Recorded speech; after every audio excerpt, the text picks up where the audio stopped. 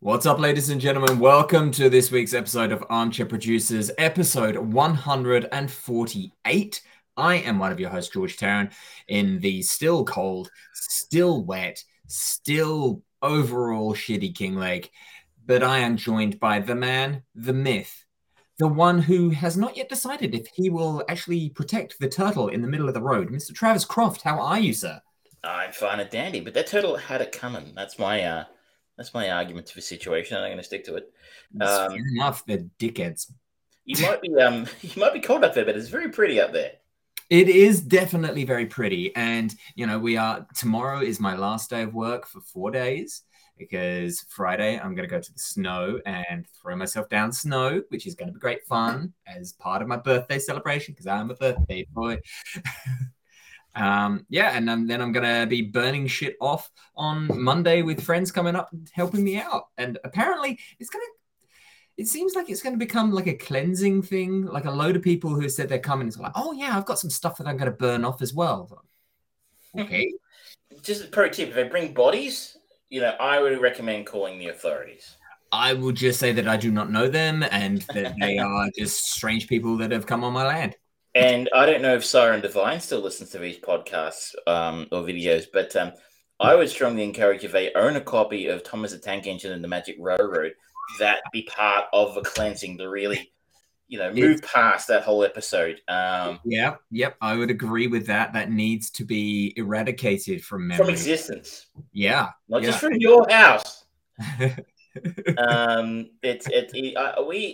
for those who don't know, the gods, the universe, the powers that be, the Illuminati, if you will, conspire against making me visit Kinglake. The last time I tried to visit your home, it literally, the heavens opened. It was a biblical downpour. It was one of the worst storms that we've had in like 10 years. It was just like the supreme being that governs us all, that flying spaghetti monster, just decided, not on my watch, friends. Trees were falling down and shit. Like, you literally had to go off-road. Yeah. 5 minutes from your home to the pub, which in true Australian fashion did not close despite the storms. Hey, people still need their VB, man. Exactly. Where else are you going to get it from apart from the pub? But that's the glory of the Australian drinking culture. Now, Travis, tell us, because we're going to obviously start with our chain movie of the week, which is The Help. But give the folks a little bit of a teaser as to what to expect in the first mini episode of The Trek Respective. The Trek Respective, starring myself and Michelle, who has now been, I think the only way to put it is, subjected to the oeuvre of Trek, Star Trek cinema. I had someone actually recommend watching a fan film to me this week. I'm like, hey, I'm not going to do that to her because she'd never speak to me again.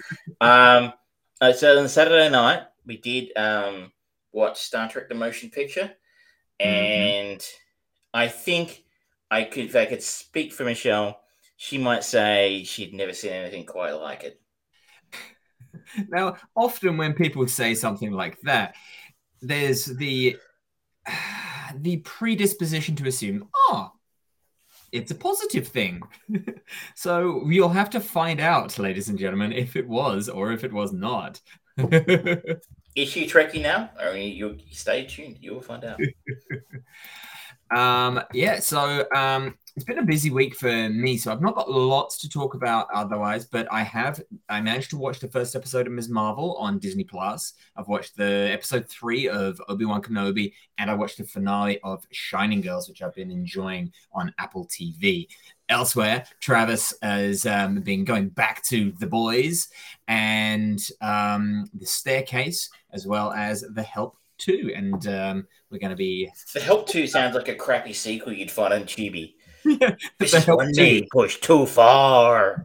No, it would be some sort of like weird woke things, sort of like The Help 2. First, it was the Black community. Now, it's the Latinas. Or something like that. It's the pets, the dogs fight back. Oh, no.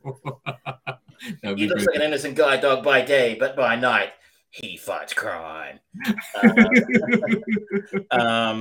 Like someone today pointed out to me a film that if I ever have if there's ever another incident where we have to pick a film that one of us is going to be punished by, George, it's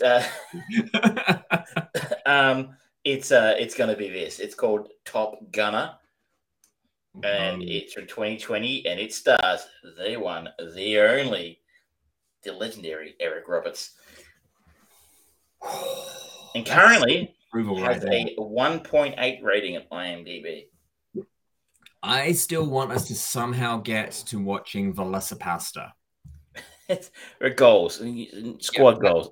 That's where I'm determined to get to at some point. Despite the fact that Eric Roberts is in this film means it could be a link in the chain, but I'm not going to do that to us.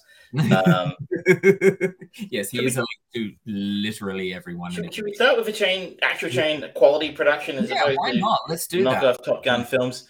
This week's film was I Had the Keys, and I chose to go to a 2011 civil rights drama, The Help. Yeah. An aspiring author during the civil rights movement of the 1960s decides to write a book detailing the African-American maid's point of view on the white families for which they work and the hardships they go through on a daily basis. This is based on the best-selling novel of the same name by Catherine Stockett, directed by Tate Taylor, who I don't know. Hell of a cast. Emma Stone, Viola Davis, Octavia Spencer, Oscar winner for this film, Octavia Spencer. Bryce Dallas Howard, Jessica Chastain, Allison Janney, Sissy Spacek.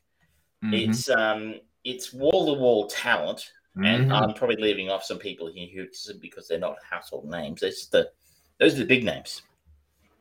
And essentially, the film is about our protagonist is Skeeter Phelan, played by Emma Stone, who is a bit of a independent woman. It's 1960s Southern independent woman set in Mississippi, and she is an aspiring journalist / writer who decides that no one's actually ever heard from the maid's perspective, and that everyone she knows in her town has an African-American maid, and that no one's heard from their perspective before. So that might make an interesting book or story to read. So she tries to solicit Viola Davis, and then later who plays Adeline Clark, and Octavia Spencer, who plays Minnie Jackson, to tell their stories about how it is that they feel about how their lives operate really as the maids and the help for white people, especially considering they're essentially responsible for raising white children. Yeah, and you get a very clear kind of image of what period of time this is, because you have conversations about one of there's the conversation, I think it's Hilly Holbrook, played by Bryce Dallas Howard, who's almost unrecognizable in this in many ways. She talks about they're talking about, oh no, it's not her, my apologies, it is, I think it's Jolene French, played by Anna Camp. She talks about how her maid was essentially left to her in the will of a grandmother, and it's like they're still property, they're still considered property in this particular state. But then at the same time, you get this brewing backstory of more news about Martin Luther King marches and things like that, as well as like the shootings that happen and the KKK still being very active in and openly active in those environments. So it's an interesting period of time for a very interesting and revolutionary book to be coming out. And that's the big thing for me about this movie, is that it is based on a real book, and that it is essentially a slice of life in a time where a lot of bad fucking shit happened. I guess the thing to say here is that I'm not familiar with the novel. It is a novel. Assuming it's a novel. It's in IMDb, it's credited as being a novel. So I don't think that means it's based on actual events. Like, I don't think Adeline Clark and Minnie Jackson, these people actually existed or based on real people, as far as I can tell. Okay.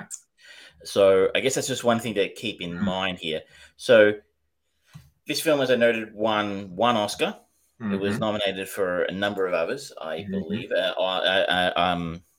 Octavia Spencer was our winner. Sorry, 3 other Oscars it was nominated for. Jessica Chastain and Viola Davis both got acting nominations, and it lost Best Motion Picture of the Year as well, but it was nominated. Film coming for a fair bit of criticism by a number of people, including one of the stars.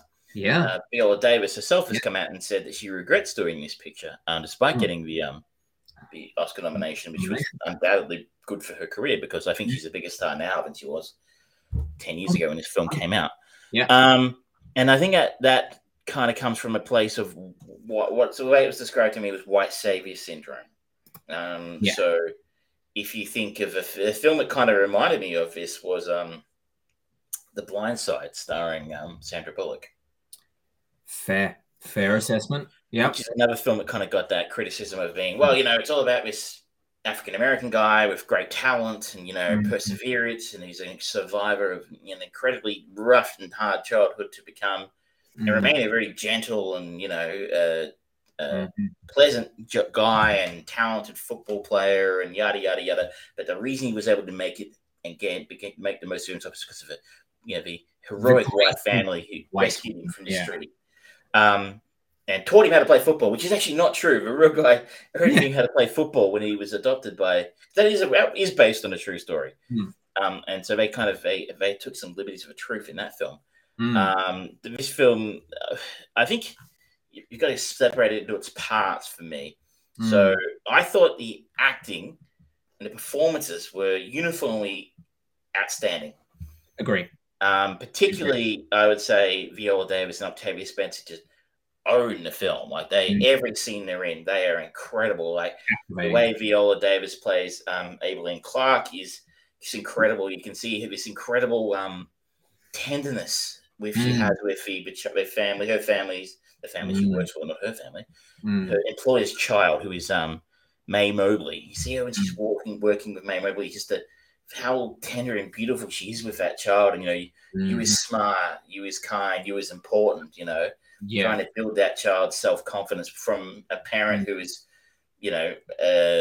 throwaway line that she has about when she's talking when the mother gets pregnant again. So I hope that this other kid is pretty because they'll have a much easier life. And the mother at best is distracted. At worst, well, that's me being polite. At worst, there's a word for that. Is negligent. Neglectful would probably be the more accurate way of putting it. But so you can see her with this child, and flicking from that to the tired, worn out, frustration that's in her eyes in dealing with the parents in the family and just doing the day-to-day, stuff that she's there for, and being forced to use a separate toilet. Because there's this. I can't say. It wouldn't surprise me if it's true, but I don't know that it's true. That the idea going around by some of the people in the white community that African Americans carry different diseases to white people and stuff. I can believe it. I would believe it. I haven't researched it, so if it's something they made up for the film, I apologize. I don't know. But the same sort of thing with Octavia Spencer, who has a little bit more spark or a spunk, should I say, than perhaps Aibileen. Aibileen seems a little bit more resigned to her fate that she's going to have to work this job for potentially until she dies, as it turns out that actually, spoiler alert, it doesn't happen. Whereas Octavia Spencer's Minnie Jackson, but again, she plays it brilliantly, but she plays it more with a bit of rebel. Her revenge on Hilly Holbrook is brilliant. I won't spoil it if people decide to watch it for themselves, but it is outstanding. But my goodness, those two actors just own the screen for me. Anytime that those two are in the same scene, particularly where they try and convince Minnie to participate in creating this book, it's brilliant because you've just got these two performers that are just in their characters. They're not method acting or anything like that. They're not using any cheap tricks to get into those characters. They are just imbuing those people, and the relationship that the two of them have together. And it comes across so perfectly. It's a really wonderful scene. And the way that I've not really, I mean, just looking at Octavia's kind of career, I don't really know anything that she's been in, unfortunately, except for Thunder Force. Have you not seen Hidden Figures? No. Oh, you really need to correct that. That's very Okay. good. Okay. But you're right. She hasn't done a whole lot. I remember Hidden Figures because I think that came out not a few years after that. And that was really, really freaking good. Oh, she was in The Shape of Water. I forgot she was in that. But it was because of the only connection I have being with a terrible Netflix comedy. I was very impressed with her ability in this. Oh, she was in Snowpiercer as well. I must have forgotten about that. Oh, yeah, I don't remember that. But yeah, they're two great actors that really imbue the character performances so just wonderfully. And the way that, particularly Viola Davis' character, Eveline, the different nuances between, as you've mentioned before, when she's dealing with the child, when she's dealing with the family, when she's talking to Skeeter about the book, when she's talking to Minnie, it is a whole complete character that knows her position in every scenario that she finds herself in, and she tailors herself to that to be either, for lack of a better term, invisible, so that she can just get on with the things that she needs to get on with, or get her point across very articulately. The other performances here, you said Bryce Dallas Howard is somewhat unrecognizable as Hilly Holbrook. She is our villain, or I guess our main villain, Oh, as sort of the leader of the Mean Girls in the neighborhood. And she's. I was talking about this. I thought she was almost at the point of being a cartoonish villain, almost mustache twirlingly evil. But you know what? I kind of believe there were people that fucked up in that part of the country during the 1960s, and probably even today, to a hopefully significantly lesser extent. But she channels our hatred. She really is the stand-in for Jim Crow America. So props to her. She did an excellent job of being hated. You know, she did what she had to do. Jessica Chastain as kind of the outsider, the white outsider, Celia Foote. I enjoyed Jessica Chastain's role in this quite a bit. She was kind of a refreshing breath of fresh air. And I think she deserved that Academy Award nomination because I thought she was very good in this. I agree. I think this was quite a different kind of performance to what I've seen her in previously, especially in the more recent years, where she's generally been a bit of a hard-ass bitch, which she does well. But this one being not exactly ditzy, but it's a different character. I think I think Zero Dark 30 might have come out the year of 2011 or maybe the year after. Yeah. It's a really, really different performance from Jessica Chastain or Molly's Game. But, you know, I think she has incredible range. Here, almost playing the ditzy trophy wife, you know, who desperately wants to be part of the Mean Girls, you know, who's constantly told you can't sit with us. I thought she was really enjoyable here. For me, though, I mean, and maybe I'm going to display a personal bias here. I think the weakest performance in the film is from Emma Stone. No, I'd agree with that. I'm not a massive I'm not a massive fan of Emma Stone. I didn't really enjoy her in Spider-Man. I didn't like the Amazing Spider-Man films. The fact that people are kind of, we want to see Amazing Spider-Man 3. No, you really, really don't. The first two were terrible. And she made a terrible, what was she? Wait, was Gwen Stacy she played in those films? Yeah.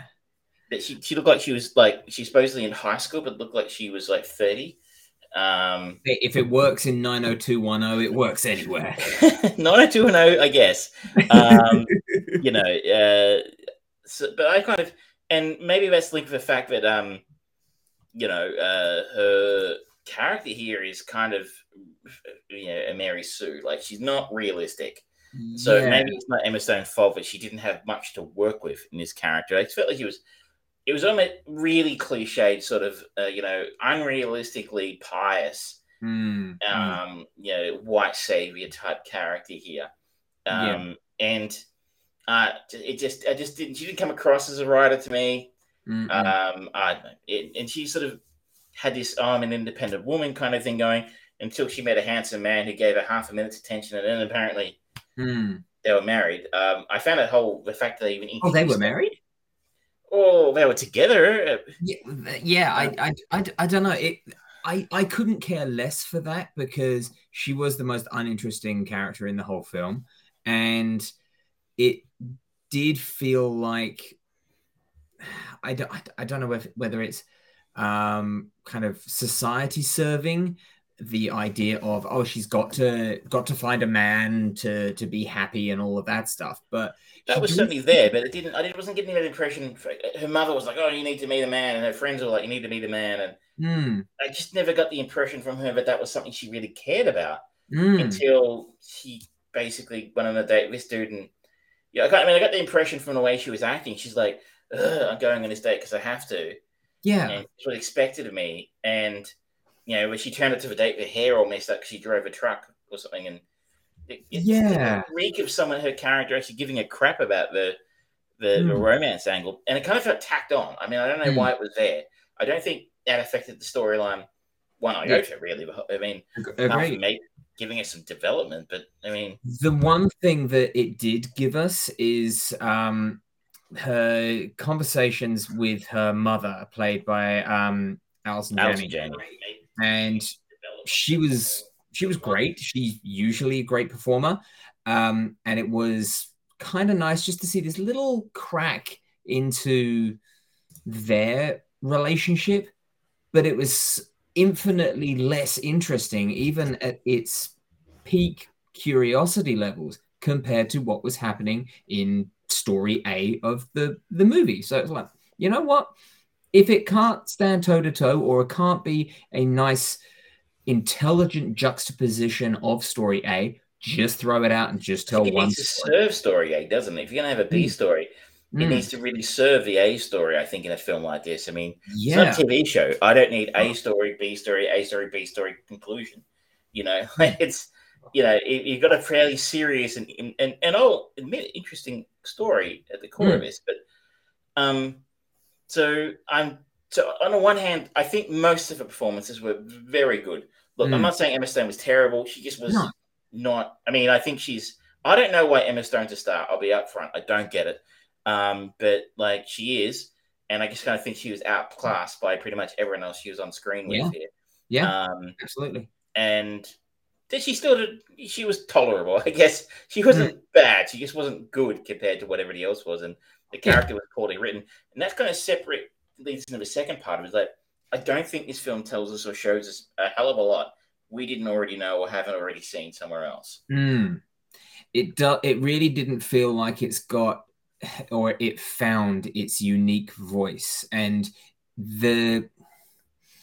given what it's trying to tell us of how revolutionary and radical it would be to collect this and to consort with African-American people about how they deserve to be treated equal in a part of the country which is infamous for being, politely put, the last horse across the line on that race.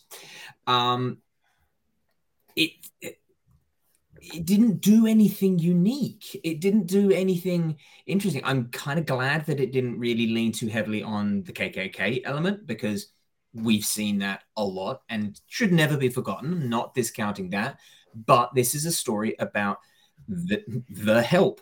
And so they should have spent just purely on the help, just laser focused on that, and just had these phenomenal performances. Just go, you know what? There's our story. Let's roll with that.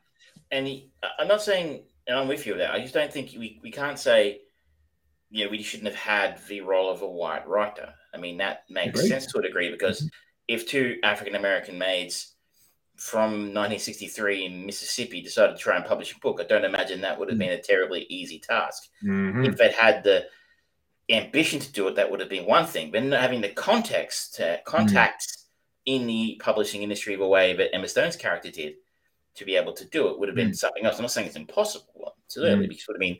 I don't know that would have made quite as much sense. I think it would have been a significantly harder battle for them to publish a book. So her role as a writer is kind of necessary, but she shouldn't have been the protagonist. She should have been. Think Christian Slater in Interview with a Vampire, right? He wrote the story. He was the writing the story, but the film was about Tom Cruise and Brad Pitt and Kirsten Dunst. You know, she should have been the fifth wheel. You know, not the one at the front of the story the whole time, because you know. So the narrative of her story as well, the revelations of what happens with what was her nurse or her maid called? I can't remember now. Oh, you're the older one who I can't remember, but yeah. Constantine. Constance or Constantine. Yeah. It felt like it came too late in the movie to really make sense. Like if they had truncated and just shortened that whole thing of seeing, like opening the movie, for example, with her being brought up with this and then her just coming home one day and the helper's gone, to then suddenly a few years later, she finds out that she died and things like that. And that has kind of put her on this path to help. And then we have just nice big chunk of the women just talking and being inducted that way. It just felt like because the relationship that she has with her mother is like, okay, it's being suggested to us, the audience, that they're a progressive family in an otherwise very rigid old form world, and yet the mum still bent to this will, and we don't that doesn't get revealed until later on, but it's suggested, and we never see any reason why, beyond the goodness of her heart, Emma Stone kind of takes up this mantle. And I feel like that reasoning doesn't come until she finds out years later that her favorite help died. I was like, okay. I feel like that's the missing part that we should have seen when she was 12 or something. I don't know. Not even really spend any time with her. Like, her story is immaterial somewhat. Like, her story of her mother, while interesting and well acted, and Allison Janney's fucking brilliant. Like, love Allison Janney. But why are we spending all this time with her? Like, really, shouldn't we spending this more time be with the actual help and their life? We really only get a peek at their life a few times. Yeah. Like, I mean, even scene after the assassination of Medgar Evers, who was a civil rights activist, and we see that scene where she gets kicked. Where Aileen gets kicked off a bus and has to basically run home to avoid the white mobs and the riot going on. But like more of that, less Allison Janney, unfortunately. Yeah, I mean, I kind of feel like it should have been told almost like a series of vignettes or an anthology of, like, the opening one is Coraline's story of her raising Emma Stone's character and then being kicked out. And then we go to Abilene and Minnie, and we just keep with those. And then the character of Skeeter just pops in every now and then. She's sort of like, oh, you've got these interesting stories, but the focus is always on these phenomenally interesting characters instead. And then it's like, yeah, we don't need to know anything about the life of Skeeter at home. We really don't need to know anything about her romance life. Fuck that. And Bryce Dallas Howard's Hilly Holbrook is such a scene-chewing, mustachio-twirling bad guy. We don't really need anything more to express how fucked up she is, how horrible she is. And we can see that from Minnie's point of view. It was kind of overcooked, I think.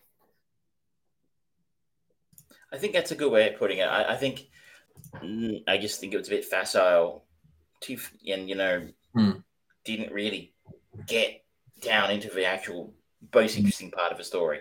It kind of he's dealt with it on the surface. Yeah. Here's an interesting surface story about how horrible the 60s was before, how the South was in the 60s before the civil rights movement. So, it's not the worst film in the. Well, it's not saying it's a terrible film by any stretch. I was fairly entertained all the way through it, mainly due to the quality of performances. And it is interesting to see how horrible those people would, how horrible the white community treated anyone of color in that, mainly obviously the African American community at the time. And I found myself marveling that I don't understand I wouldn't put a whole lot of faith in the idea that Mississippi's a whole lot different in a lot of ways. Obviously, Jim Crow laws are gone, and you can't, own people like even unofficially as in this film. But I'd suggest that life's still pretty freaking hard for African Americans in that part of the country. But these are still states in the US that deliberately introduce voting laws which make it harder for people of color to vote. And try and disenfranchise them because they know that they're not going to. The people writing the laws know that people of color are never going to vote for them. So you'd think that people in that part of the world would be kind of embarrassed that they're viewed as backward shitheels, but they kind of lean into it. So when you believe something wholeheartedly, it's hard to convince. But if you're a Mississippian. Or anyone from the south of the US and you listen to us, I don't know why, but thank you. Not trying to tar everyone with the same brush and just saying these broad strokes. Yeah, the south in the US is still, I think, a fairly unfriendly place to be for a lot of people of color. So it's pretty disappointing. I think, though, if you're really interested in a deep dive into the civil rights movement and life as an African American in the South, I don't know that I can recommend this as being a particularly reliable film for that sort of thing, or a particularly nuanced. It's very Hollywoodized, I think. It's like, oh, we're talking about this, but we're not really talking about this. If you want to talk about a film about race, I would go with a film like, and it's a different time period, but maybe a film like 12 Years a Slave before this. Yeah. I thought that was maybe a better film than this one. But if you've got maybe something like Hidden Figures, I mentioned it earlier, it's again in the 60s as well, but a different type of story. I think it was a better film than this one. I wonder if part of the problem is the director. This Tate Taylor. There wasn't really any inspiration to the way this was directed either. It didn't go harrowing in any way as to depicting how terrifying it must have been to be kicked off a bus and told you're on your own when shit is going down. And you get little inklings of that through the performances, but then it's very quickly forgotten. And again, this is a movie that is supposed to be about the minority, and it's that never comes into focus for me. And I think that Tate Taylor, maybe this movie under a stronger director would have been able to just pull it all together a little bit more, but it just had no identity in that regard, I think. I think you say it, maybe it would have been different if the director was African American. I looking at a picture of Tate now. He doesn't look African American, so I'll apologize if you're listening, Tate, and I'm wrong. He looks pretty. He was born in Jackson, Mississippi. And maybe it's personal. I don't know. Can't tell. Maybe I'm wrong. He looks kind of white to me, but maybe I haven't actually seen much of his other stuff here. If I'm looking at his other work, Get On Up, this is about James Brown, The Girl on the Train, which I think didn't do very well either. A lot of TV. Romy and Michelle's High School Reunion. That film I know is very fondly remembered these days, but I remember almost walking out on it. So, Tate, I'm sorry. Maybe he wasn't there. Yet to be impressed. Yes. Either way, it was interesting. It was an interesting film to watch because I definitely wouldn't have chosen to watch it under any other circumstances, because it looked a bit like a chick flick, to be honest. And you know what? It kind of wasn't really. But but it just didn't scream a film that I really wanted to see. So that's kind of why I chose this, to really try and push us a little bit, like you said last week, to watch some shit that we wouldn't normally watch. Now, it's my turn to take control again. And gonna take quite a veering redirect, but it's going to a movie that I have actually never seen. We're going to follow the legendary Sissy Spacek.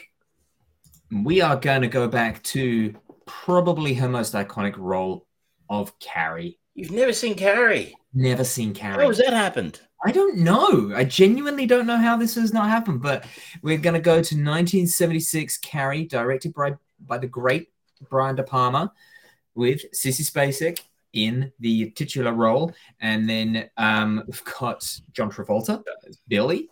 We've got Piper Laurie, who people would probably go, I don't know who that is, but you'll probably know who she is. She was in Twin Peaks. She was in The Faculty. She's one of those people who's just popped up because she's an institution, essentially. So we've got a good few ways for you to potentially... Of course, written based on the book by the great Stephen King. Don't know who that is. The first ever episode of the first failed or doomed attempt at launching my King for a Day solo podcast in 2016. The one and only episode that was ever produced on Carrie. So this is the first ever film of Stephen, but the first ever book of Stephen King that was turned to a film.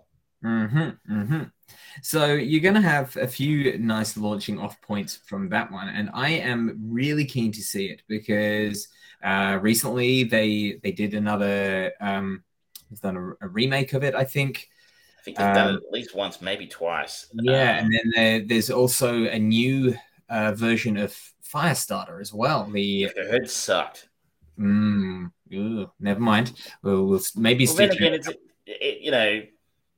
cheap quickie remakes of Stephen King films are usually not great. Oh, I can't believe do we miss out the great Nancy Allen, of course, is in this as well. So if you don't know who Nancy Allen is, you went alive in the 80s.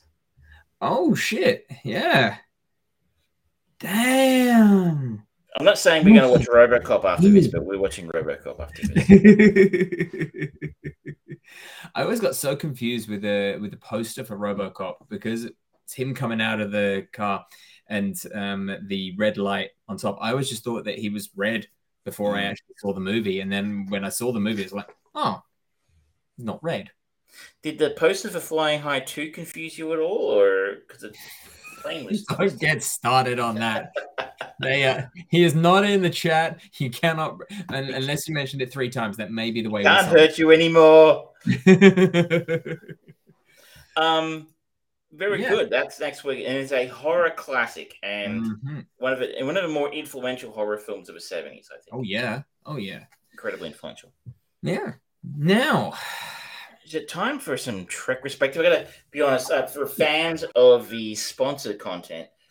This is going to stand in for our sponsor content for this week. If there's a hue and cry, we can see about bringing back some sponsor content. But, if you want some more Japanese girls spamming my life, we can bring it back. But that's it. I've forgotten that. It was just last week and you forgot it. You can't be expected to remember what happened last week in the last week's show.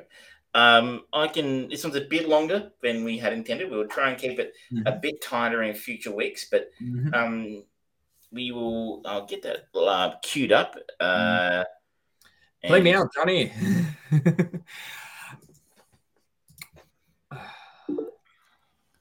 Okay. Oh, we're gonna have double trouble. Double Travis. Welcome everyone to our first edition of Trek Respective. I'm Travis, your usual host. Probably would have seen me switch just from the usual show to this pre-recorded interview with the lovely Michelle, who is the the enjoyer of the first time ever of Star Trek. And this is our first edition of Trek Respective. This weekend just past, we had the great pleasure and joy of watching the first ever Star Trek movie, Star Trek The Motion Picture, released in 1979. where the synopsis: when an alien spacecraft of enormous power is spotted approaching Earth, Admiral James T. Kirk resumes command of the overhauled USS Enterprise in order to intercept it. Classic cast: Shatner, Nimoy, Ferris Kelly, James Doohan, Michelle Barrett, George Takei, Walter Koenig, Michelle Nichols, joined by Stephen Collins, Decker, and Persis Kambata as Leia. So, Michelle, this is the first Star Trek movie you've ever had the pleasure of doing. What did you make of 2 hours and 12 minutes of glory with this Star Trek motion picture? Now, I know we have to talk for about, 5 minutes or something, but I just wanted to say no, just no, was my first reaction. Can I just say that this all happened because, I lost a bet. So I came in a sort of voluntary fashion to this, in that I made a bet, and of course I will honor this bet. But yeah, I really tried to watch it with an open-ish mind, but there was a lot there. I mean, I feel like I'm not allowed to say this, but am I allowed to say that Star Wars was better? Am I going to be crucified? Them fighting words. Is that okay? I feel like people are going to find my address and just send, like a dead horse or something, Oh, you're assuming we have in the 70s, just to keep it all in the 70s, You're assuming we have an audience. So, I mean, you require an audience, someone to watch you watch the show or listen to it in order to, send you abuse. We welcome abuse. That was sort of prove someone's listening. We had a troll for a while. That was fun. Well, you've made it when you've got a troll. True, that's true. When you get cancelled, that's when you've made it. That's when you've really made it. I don't think I can't speak for most Trek fans. I don't think this, I think I said to you quite regularly during the movie. No, but let me talk you through my experience of this. Please. And then you might want to summarize. Well, you've already summarized. This was my experience. So there are people, he goes on a ship, he checks out the curtains of the ship for about, 30 minutes of it, looking at the interior, looking at the exterior. We've got little people floating in the outside. I have a lot of questions at this point, and this is still 35 minutes into it, where I'm like, is anything going to happen? Is there a walking wardrobe at least? I'm not sure of the ship's sort of layout, but that's basically what he does for the first 35 minutes. And then there are words and looks. You need to make sure the curtains are on point before you go into space. You can't just be laughing around with Venetian blinds. I mean, Jesus Christ. Well, I mean, if you're going with the classier ship, sure, the Venetian blinds ones would be the cheaper option. And you don't want to, cut corners when you're going into space. You want to go with the This is the 23rd century. We had wars about Venetian blinds in this universe. Right. Yes, the Venetians get very angry if you use their blinds. No, absolutely. So you're saying it was a bit slow to start with. I think I'm a little bit slow. What are we talking about? Was this 2 hours and 20 of my life? 2 hours 12 minutes. This film. I felt myself aging. I did feel myself aging through the viewing of this film, and that's never a good thing when you can actually feel yourself, your cellular structure reproducing and kind of going, yeah, you're getting older during this film. So that was 35, 40 minutes. And then all of a sudden, we're flying towards the VJJ. It's just, come on. No? There was I was hearing about a lot about body parts, especially internal body parts from you while we're watching this film. And that honestly never occurred to me while watching this before, but it was completely. It was a metaphor for visiting the proctologist, apparently. Visiting the proctologist, and then, we turn it around and visit the gynecologist at one point, I think, towards the end of the film. I got to say, Robo Girl it started to catch my attention when Robo Girl came into the picture. So this is Aaliyah, who is possessed or reproduced, shall we say, by Vija, the villain. Isn't she, recloned or yeah, she's turned into like nanobots or something. She's turned into a robot or something by Vija to be its emissary to Vija carbon units that infest the Enterprise. Surely the writers were just laughing their heads off when they came out with Vija. I kind of doubted this. They seem very pious and serious, this film. Okay, so you're telling me that my mind's in the gutter. Fair enough. I don't think they're very serious people. This is a very serious story, and I'll go say this is not the best of Trek, and interestingly, this is about 10 minutes longer than Star Wars, but it feels like it's twice as long. Twice. Well, because Star Wars had an actual arc.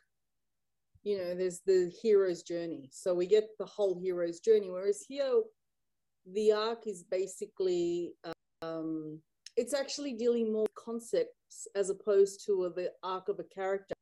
Because other than the Robo Girl, who actually changes in this arc? Oh, trust me, the bloke from Seventh Heaven changes at the end of the film. Well, yeah, he gets all, religious and stuff in Seventh Heaven. We get that. That's part 2. He gets fried. Yeah, he gets fried. But this is the thing when you've got characters, right? The first introduction that we get from the character of those two is that there's some beef between him and Kirk, yeah? There is, yes. Yeah, so it's not actually, his ending is not about the resolution of beef. It's actually about, his former love and, combining with her to create a new species. Yeah, so the actual points of that, of the character journey is actually not well developed. And I think that's what really does the film. People who watch the show know I'm a big bit of a Trekkie, but so I find it very difficult to defend this film. There's a lot of staring out the window. It was the 70s. I mean, what else were you meant to do? It was lots there of was no iPad. What are your things? It's like, oh, the ship's exploding. Lean left. Oh, that bit where it's exploding and they're all doing that, but at different paces, and you're like, that's hilarious. No, that's bad. It's lots of like tense staring at screen and tense expressions, and there's lots of stuff in this film that they don't talk about in Trek before this or Trek after this. It's almost like this film happened, let's just try and put it behind us about it. Like they don't mention V'Ger again.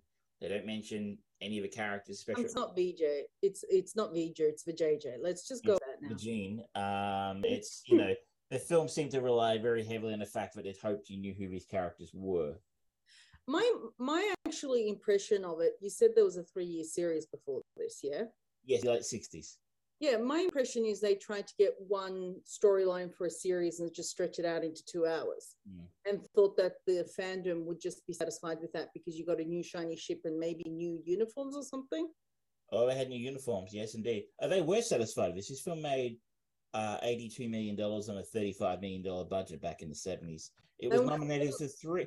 I get to say one of my favorite points in the entire film was telling Michelle the film had been nominated 3 Oscars, including visual effects, which were terrible.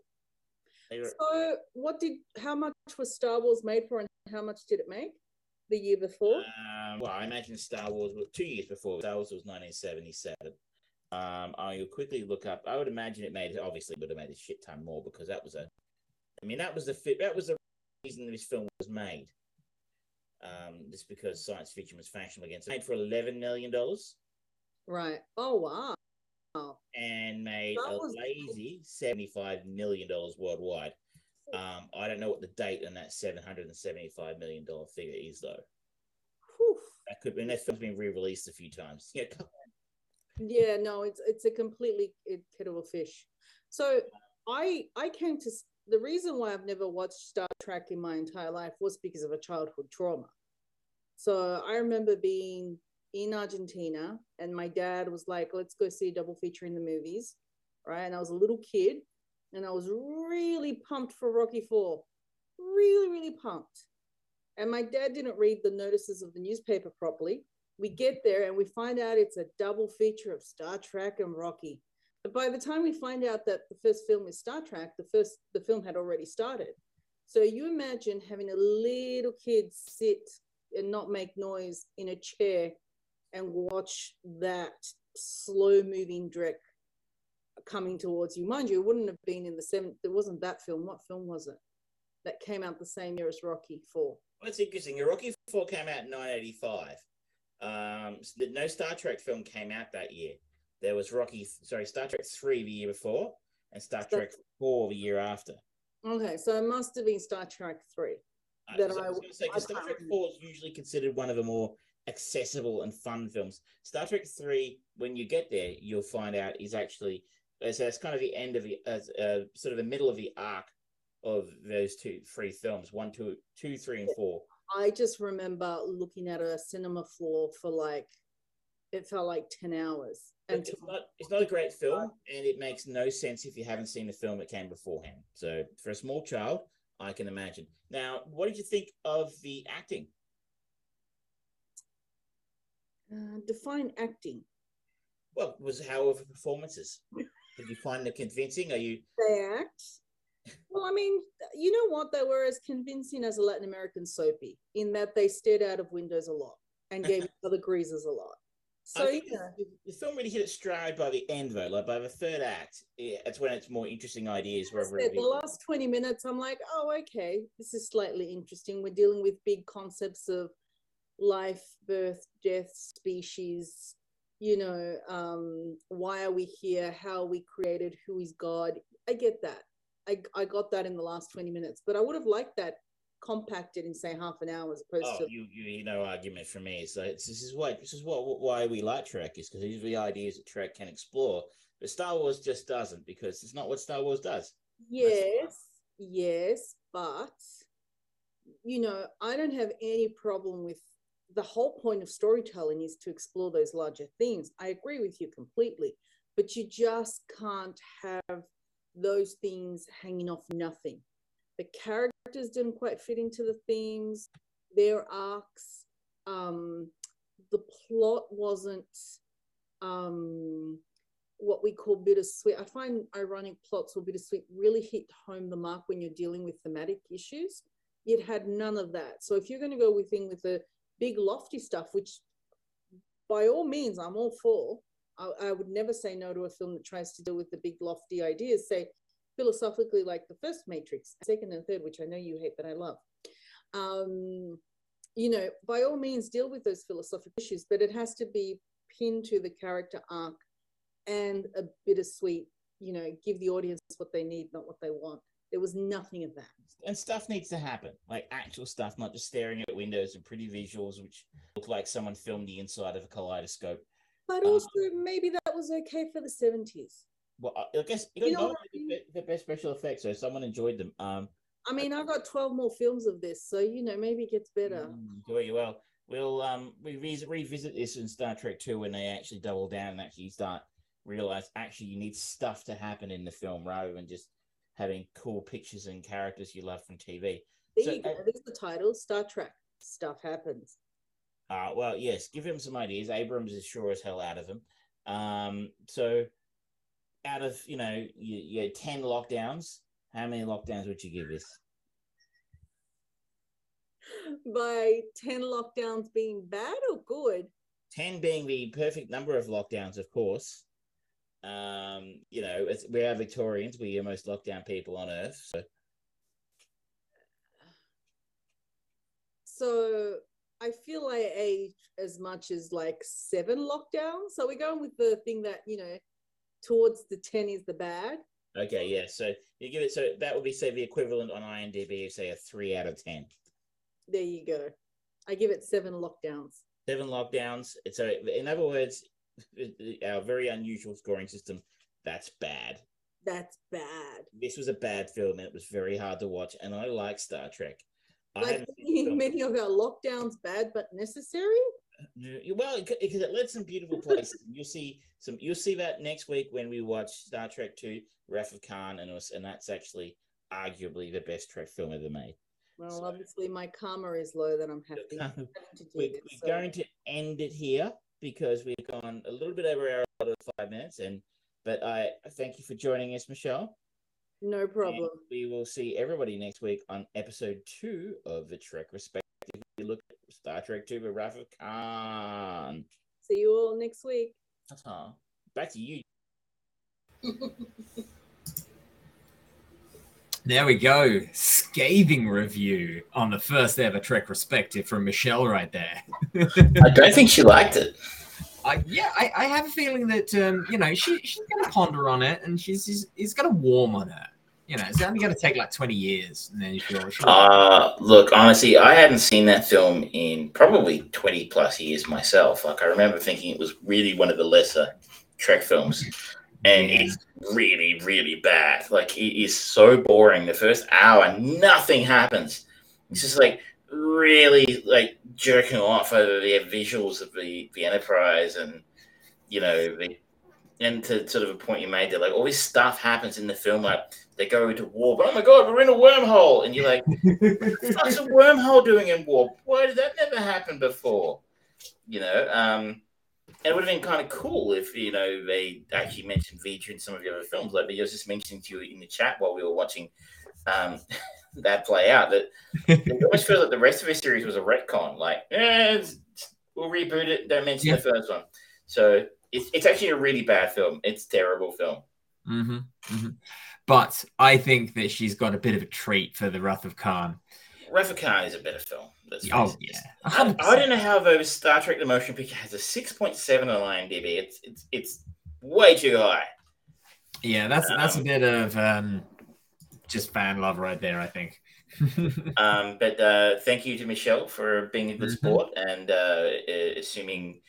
She survives Star Trek: The Wrath of Khan. We'll be back next week with our next bit, and we'll try and keep it shorter. I apologize for being a bit that's long. Totally fine. I feel like we need to have your background needs to be a timer, and just at the start of this segment, we have the twins from The Shining in the background, and then eventually by the end, if you haven't finished, they're right behind you. I think it might be a bit beyond our friends from Zoom. I will try to find a more appropriate background for next week's show. And I'm going to try and figure out how to have us in gallery view like you and I here, because I don't exactly. It's been a long time since I've recorded a Zoom call.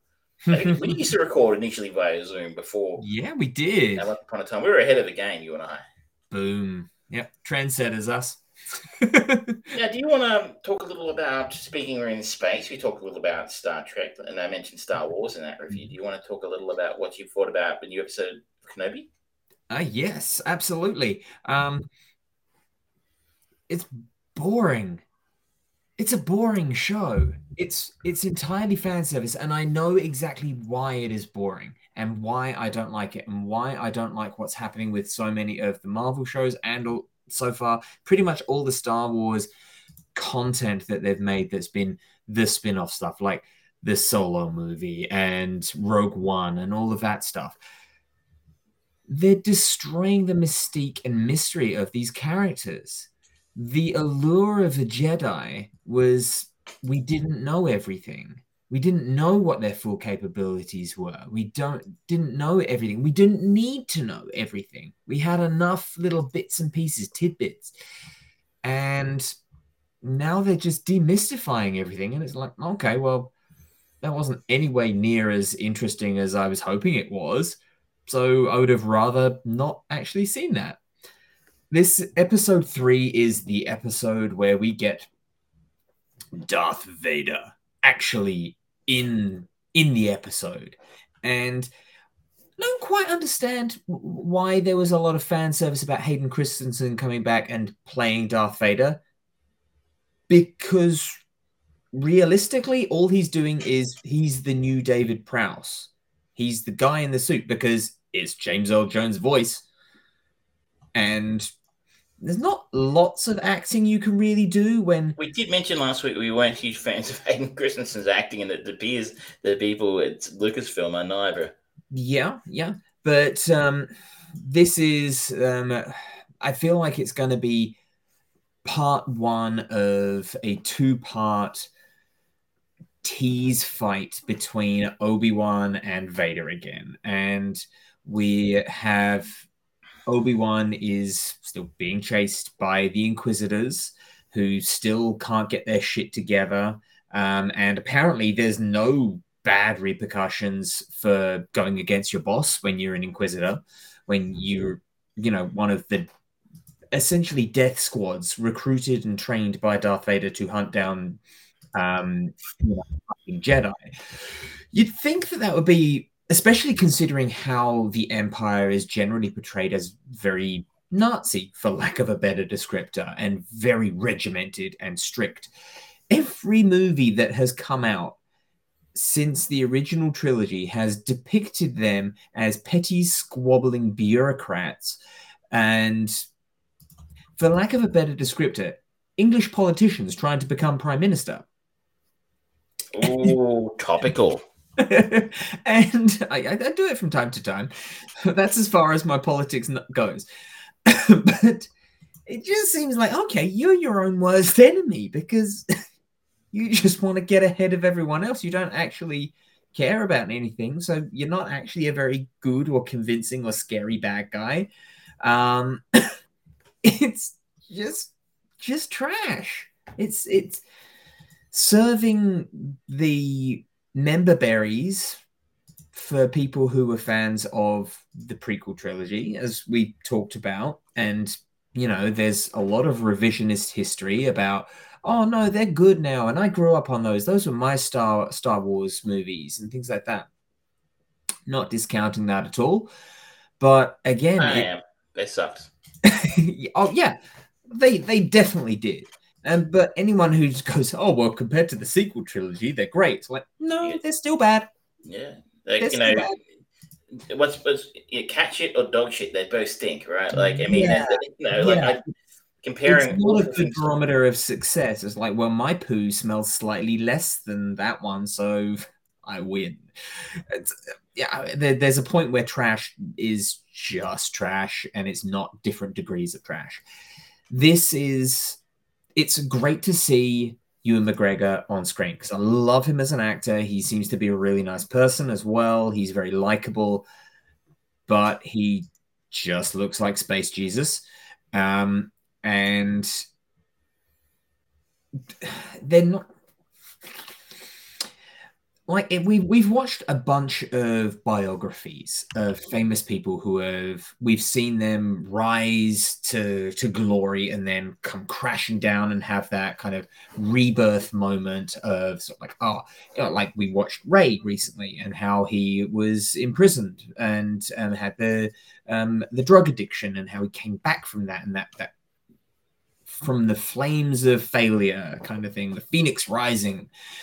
And this is essentially just highlighting the decline of Obi-Wan Kenobi. And what we've seen of Obi-Wan Kenobi canonically in the movies, not going to talk about whatever happens with him in Clone Wars because I haven't watched it. He's a young, slightly arrogant Padawan in the first of the prequel movies. Then he's bit of a shitty trainer in the second one. He's not exactly the best tutor because he doesn't really understand how to talk to his protege.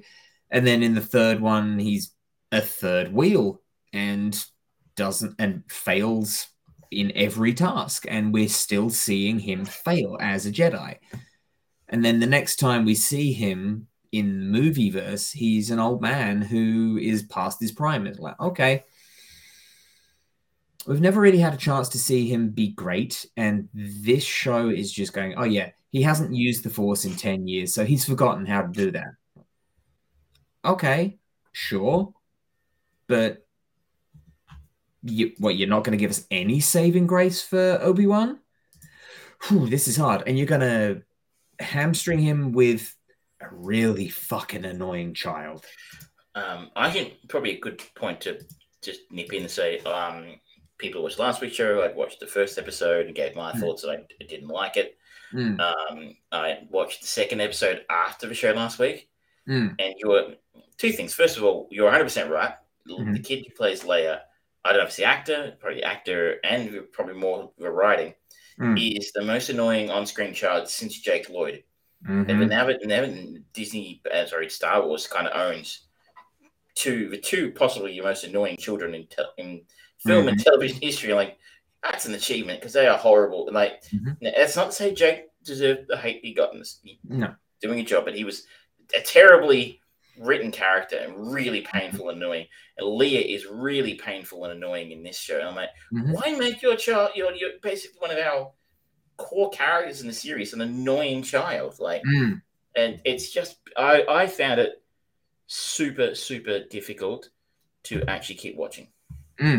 I wanted to turn it off. And Mm. just to quickly finish that before, Oh, yeah. I forget the actress's name, Moses, who was copying all the abuse last week. Oh, yeah. I forget her surname. I'm very sorry. But everyone's like, oh, no, she's just a really badly written character. And you're like, and that's why she's copying abuse. And they're like, just because someone's a badly written character doesn't mean you should be going on Twitter and abusing Ingram and abusing the actor who plays the character. That's fucking stupid. Yeah. More than that, I don't think I don't think the character's badly written. I don't think it's that bad. Like, I mean, honestly, I was thinking to myself, think of a Sith in some of the video games I played in a game like I really love, like the Knights of the Old Republic games. Mm-hmm. Knights of the Old Republic 2 coming to Switch this week, by the way. Ooh. And I think of a Sith characters in those films or those games, or the Old Republic, the online MMORPG that came out afterwards. I'm like, they're really they are impetuous and they're ruled by their emotions and anger and fear. And that kind of like, if you can step on someone to get ahead, fucking go for it. That's how they work. So I actually found her character, she is kind of irritating, but like, she's the bad guy. She's supposed to be irritating.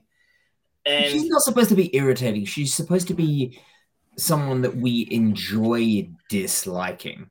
And there's a difference between disliking someone and someone being irritating. Touche. I just don't think I think she's playing the villain quite well. I think she's doing fine overall. But it's just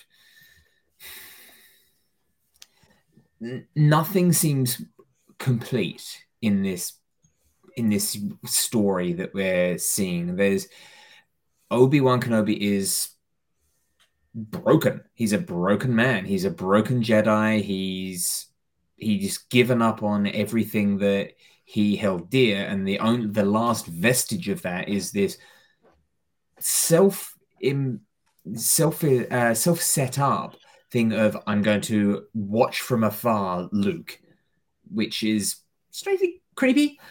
But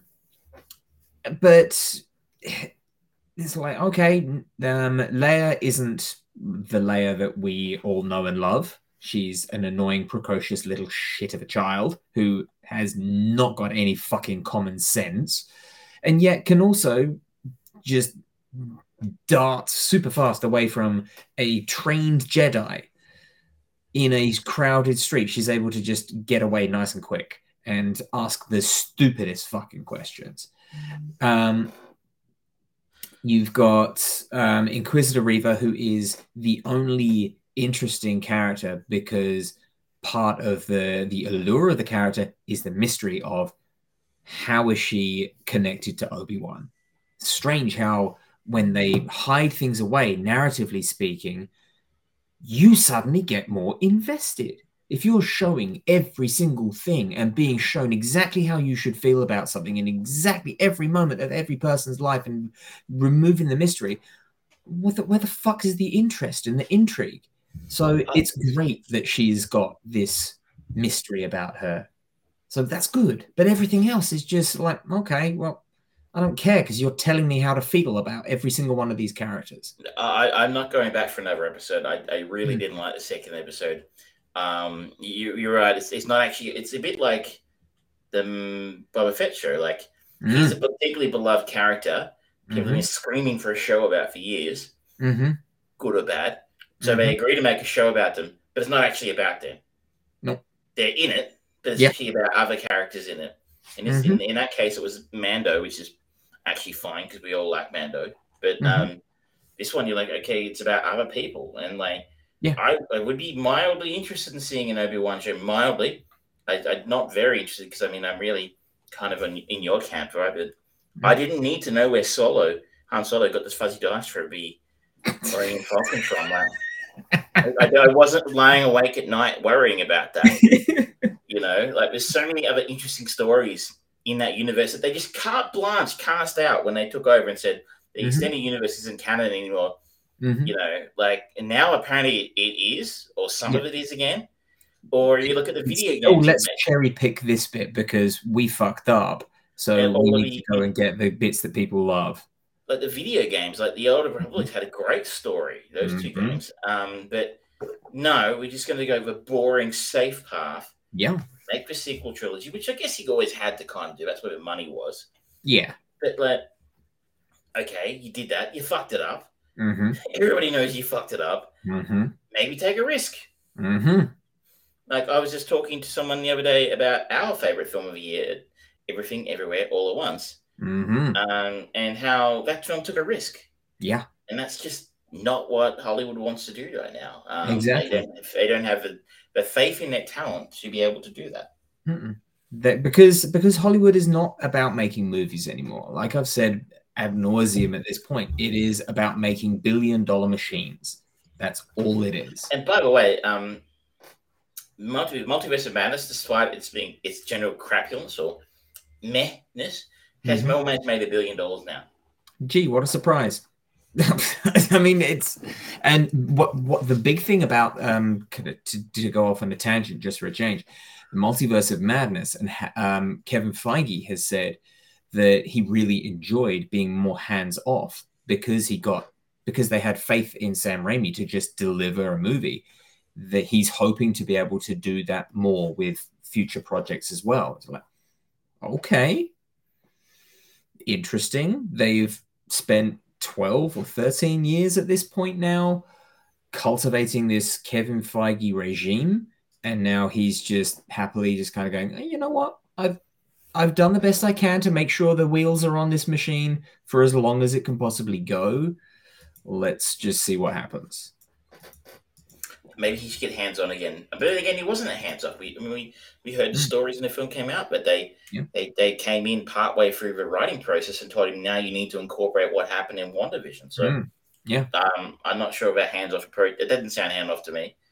Someone like Sam Raimi, but anyway, I'm with you. I really found this quite dull, and I just find it so surprising that so many people are so in love with it. It's like I feel like part of the problem is now that either has a Star Wars brand on it or a Marvel brand on it, or insert brand here, but people just mindlessly go, "Oh, it's good.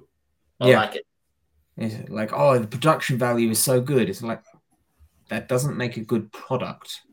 You know, I know somebody who has become my own Kevin Smith. In my friend, an acquaintance of mine who I see post stuff on Facebook. I'm just like, I don't care if you say it's good. You say everything's good. Mm-hmm. And that means nothing to me now. Your perspective on it is if you can't have a, if you can't give me a nuanced view, hey, Hawkeye, it was a bit average, right? Like, Moonlight kind of got up its own ass a bit. No, it's just brilliant. It's brilliant. And you're like, yeah, I mean, respect the craft of making something because we can't make a movie, but at the same time, you're still allowed to have an honest opinion about it and say, they made a movie. Well done to them. Shame it wasn't any good. You can respect someone's ability to actually get up and do something, but in the end, the product has to speak for itself. While we're on this tangent, do you mind if I move sideways quickly into The Boys? Please do. Properties. This is a tear us back from our usual Marvel rant. I feel like maybe it's a quick to tip in that we have, as of last week, season 3 of The Boys landed on Amazon Prime. Shamefully, my co-host still hasn't finished season 2. I would strongly encourage you to do so. Get around to it because this is somehow, despite the fact this is being made by Amazon, who are arguably one of the, if not the biggest company on earth. This is the anti-Marvel. This everything that Marvel has refused to do, and hence why I believe it's slowly settling into mediocrity. I mean, look, prove me wrong, right? Like maybe Thor will be incredible, and you'll tell us about Miss Marvel in a tick, I'm sure. Maybe the Marvels will be amazing. Maybe Guardians of the Galaxy, whatever. It's all going to be great. And they'll just go from strength to strength to strength. I think they're damaging their brand at the moment, personally. And The Boys is everything they're not, and that is why this show is fucking wonderful. So, season 2, I would actually have to go back and I had to watch the entire, last time on Boys because it's been so long since that last season came out. It's been a while. Did they take a year hiatus or something? Because it feels like they did. I feel like it was over a year now. I can't exactly Yeah. remember when season 2 came out, but And I'll look into it. season 2 sort of ended with Homelander's son being sort of spirited away by Billy Butcher and Huey working in a sort of US government Department of Superhuman Affairs kind of thing. And the boys had almost gone their separate ways. It had almost gone straight to a large extent. And what we had learned, though, in season 2 was that Homelander, it was sort of his journey through becoming even more fucked up every possible turn to dating a proper Nazi. But that arc with Stormfront ended at the end of the season. Everything about the show is clever. Like just the fact that there was a hero in season 2 who was a Nazi was called Stormfront. That is brilliant because the Stormfront is actually a very popular neo-Nazi website.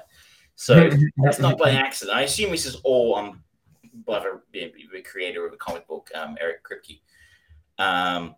It's so fucking clever. Season 3 opens with basically the boys. So Billy Butcher and the rest of the gang kind of taking orders from Huey Campbell's government department to try and nail a superhero character called the Termite. And I'd just like to correct you just quickly there. Eric Kripke is the show creator. The source material is written by Gareth Ennis. Okay. I have never heard of the comic book before this show happened, so I apologize to Gareth. Nope. Eric is doing a great job, by the way. And the series opens with them trying infiltrating this party, Frenchie infiltrating his party, trying to nail the Termite, but not with violence. So basically, by taking footage of him and then trying to plan to be as he take this footage of him doing unseemly things, make it public, in order to try and bring him in, so to speak, as have him fired from Vought, the superhero conglomerate. There is an event, and you might have heard about it around. I know some people have talked to me about it, and they've gone, they actually haven't watched the show, but they've heard about what happens in the first episode, in the first 10 minutes of this episode. And it is horrifying and hilarious. And that's a balance that they've just got right on The Boys over the last few years. It is horrific, yet incredibly funny at the same time. And incredibly risky and explicit. All of those things at once. I really wish I could say what it is, but I really don't want to spoil it for you for when you get to it, because you'll see it and you'll enjoy it for what it is. And it is, you're just like, yes, this is so fucking good. It's so good. Why? This is if Marvel ever want to pull out of a definite spiral they're in at the moment, according to me, apart from, yes, they're still making a lot of money. Yeah. But I think they will hit the wall one day. They should take more. I don't understand why they don't take more risks like this. Obviously, it's probably because it's got the Disney brand on the front, and making something this explicit and X-rated with the Disney brand on it would be difficult. But like every turn, it's like, yes, that's so fucking good. Why are they not doing it at Marvel? Somehow, Homelander has just got more terrifying and more fucked up in this series than he has ever before. And you stop and think to yourself, how is that possible? He's incredibly fucked up and horrible in every possible way. They found a way. And props to Anthony Starr. Like, I found myself thinking he's not in anything else. Like, he's not using this as a stepping off point for his career, in the sense that you look at his IMDb page, he's basically done nothing the last 3 years apart from The Boys. He's got a couple of movies ready to come out. But for basically being almost one of the standouts in this cast, it's surprising to see he hasn't gone on to do more so far. I hope he has something in the works, because I think he's an outstanding actor. He's come a long way from New Zealand.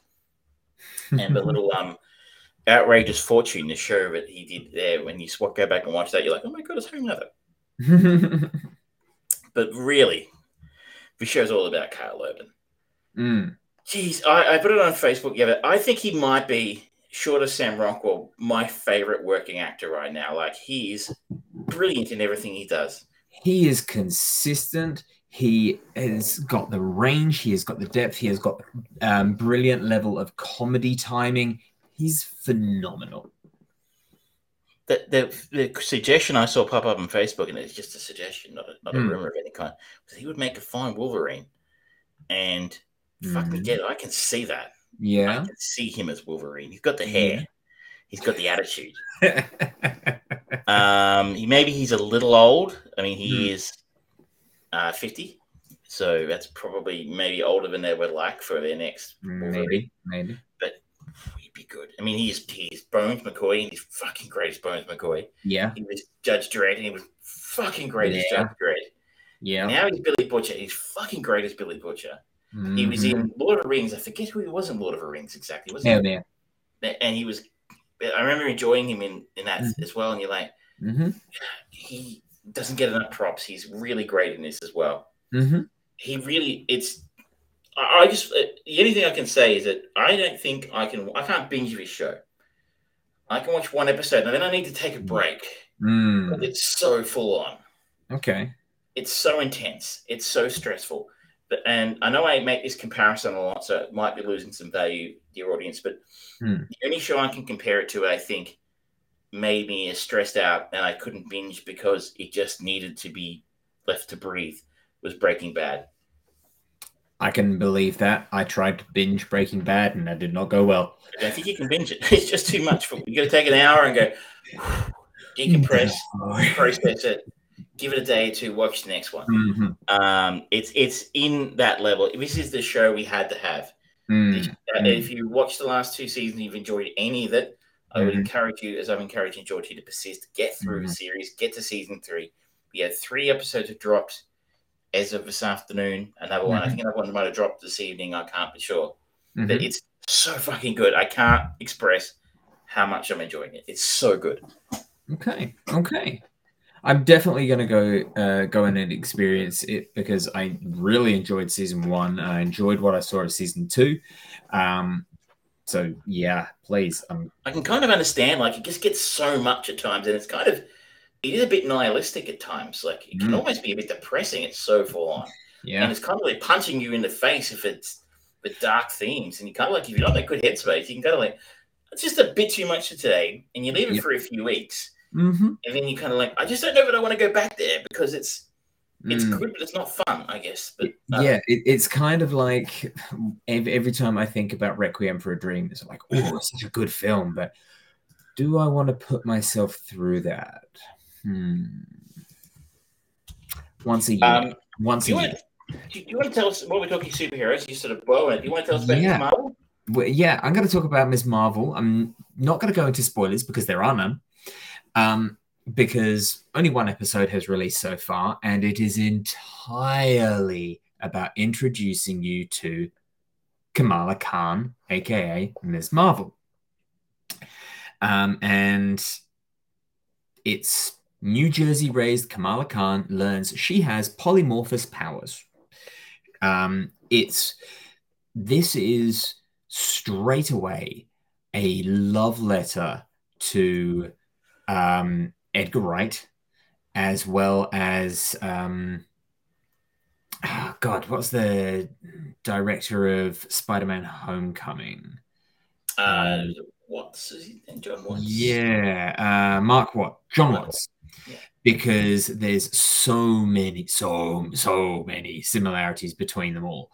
That the funky music that has now become a bit of an infestation in a lot of Marvel movies. Like James Gunn did it with Guardians of the Galaxy, but it was actually part of the character of Peter Quill. The fact that the only thing that he had from Earth was the record, the cassette tapes. Yeah. So it was very important. It's a part of him.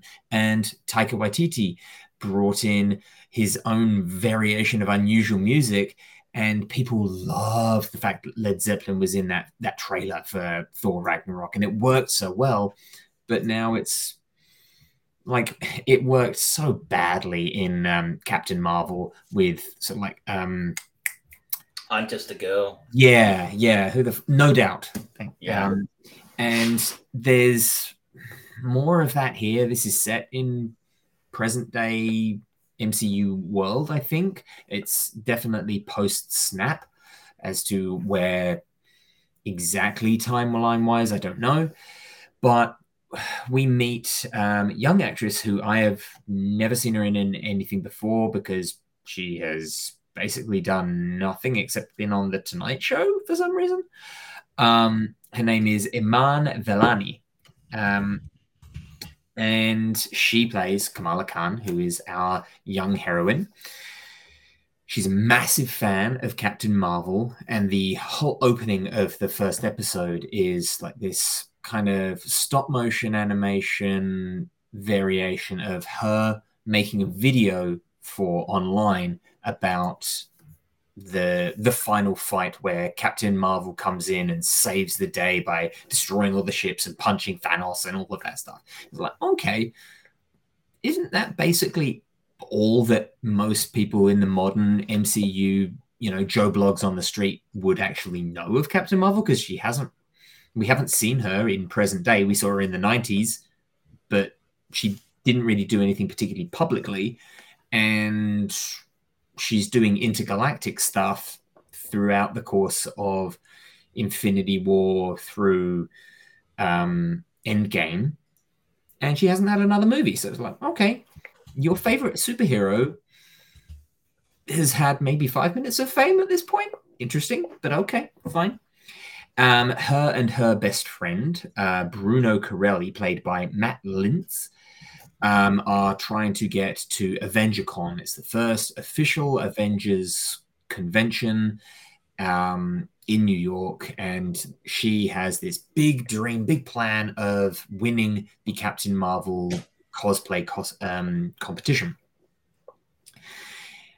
And we are introduced to everyone and everything in her life. Her parents, her brother, her uncle, I think it is, everyone and all of the people, her counselor at school. And I guess she's got something like ADHD because she's pulled into the counselor's office because she consistently just drifts off into her own fairy tale world, loses focus and attention very easily. She's bullied and picked on in school and things like that. And she's overall likable, but not particularly interesting. And her mother, played by Jali Bermani, who I only know because she plays the character Fiera Rai in the Critical Role spin-off Exandria Unlimited. Her mother's very kind of overbearing. Oh, she also voiced Symmetra in Overwatch for the people out there who actually played that game. Okay, well. But no one likes Symmetra, but. No.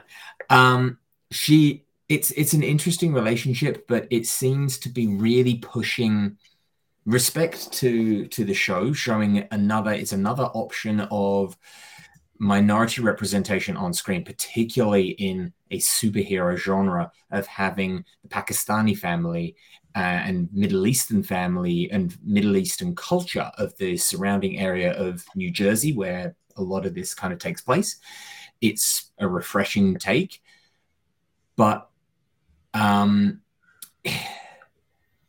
it's not very good at telling the story.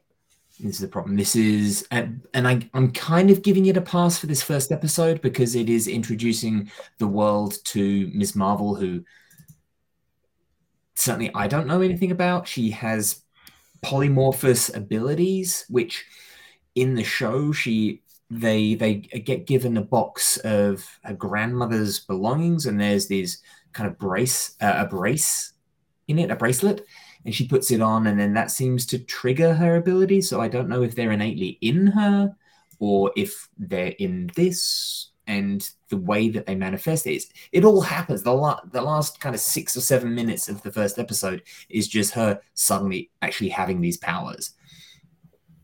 And my impression from watching the trailers was it was very much aimed at children. Do you think that's the case? Yes and no. It's almost like it's aimed at like 2 years younger than what Spider-Man Homecoming was for others, but it's so much more narrowly focused on depicting this Pakistani family that it's sort of like, okay, I feel like this is important, but I don't know. And I don't know anything about the character. With Spider-Man, you know the character. He is a very, very world famous character that everyone can kind of go, oh, yeah, Spider-Man is that kid that does whatever a spider can or whatever, you know. Ms. Marvel is like, well, she has the powers of Captain Marvel? Maybe? No? Stretching abilities? I don't know. No one is, she's not as mainstream of a superhero. And so I'm giving them a pass for this episode because it's a lot of, well, let us introduce you to Kamala Khan rather than let's introduce you to Ms. Marvel or anything like that. But it seems very unfocused at the moment. And I will give it credit for one thing. First episode, not a single thing happens that seems to be or is even alluded to be connected to the big bad of the series. Nothing. There is no bad guy, no disaster, no hazard, nothing. The only thing that could potentially lead to it is her friend, Bruno, seems to be a bit of an inventor, seems to be quite adept at inventing. He makes his own version of Siri and for Kamal's parents, and he makes these kind of light up pseudo Iron Man-y like gloves that are supposed to be part of this cosplay. And notably, she leaves them in the bathroom where she's changing into her costume. And there's this moment where it's like, last call for everyone who's going to be in the Captain Marvel cosplay. And she leaves them. She leaves them there. So it's like, okay, is someone going to find them and create tech, kind of like what the Vulture did in Spider-Man Homecoming, where they're going to retro invent stuff from that? Don't really believe that, but that's the only thing of note that happens not to Kamala. And I said before about this is a love letter to Edgar Wright. At one point, I'm pretty damn sure she actually watches Scott Pilgrim. And so much of the camera work, like there's bits where she kind of collapses on a bed and the camera kind of follows her down. So it kind of feels just the camera work and the color and the cutting. There's sort of like moments where there's split screen happening and animation coming in. It feels very Scott Pilgrim, but not based on a slacker, but someone who's going to become a superhero.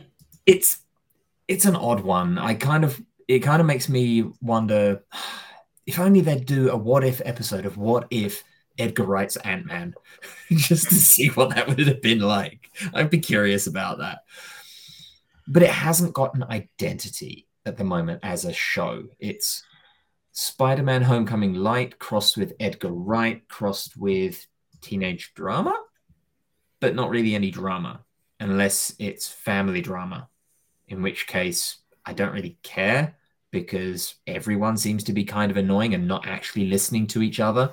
So it's like, okay, you're manufacturing this drama because you want it to be a drama. Do you think you'll go back for more? Probably. Most of the people that I work with will have an opinion on it, so I feel like I need to know. It's like Obi-Wan Kenobi. I don't really care about watching more, but just watching it so you know what people to talk about and you can talk to people about. Yeah. And if I like it, I will champion it. If I don't like it, I will burn people. Reviews, it's got a 94 on Rotten Tomatoes. So fuck off. Fuck off. No, it is not worthy of a 94 rating. This is fine as an entry first episode. Nothing happens in it, though. The action sequence that happens at the end is not very well shot. It looks a bit half-assed, and but it's not done anything egregiously bad that's like, oh no, this is doomed from the start. It's fine, but it's not 94%. This is a solid 82%. This kind of sounds like standard, Marvel stuff that we've been getting of late. Yep, but with a little bit more dangerously, with a little bit more CW. Ooh, you do not want any of that in your. This is the closest that Marvel TV shows have come to the CW stuff. That ain't a compliment, really. No, it's awful. The CW stuff is flat out awful. In fairness, they do try some fairly ambitious stuff, but they fail miserably. Yeah. So tune in next week for my more middling responses to Ms. Marvel. Man, well, that's kind of what I expected. It's kind of looking. Yeah. That's all I can say. Unfortunately, I would love to talk more animatedly about it, but it has said and done nothing. It's good or bad.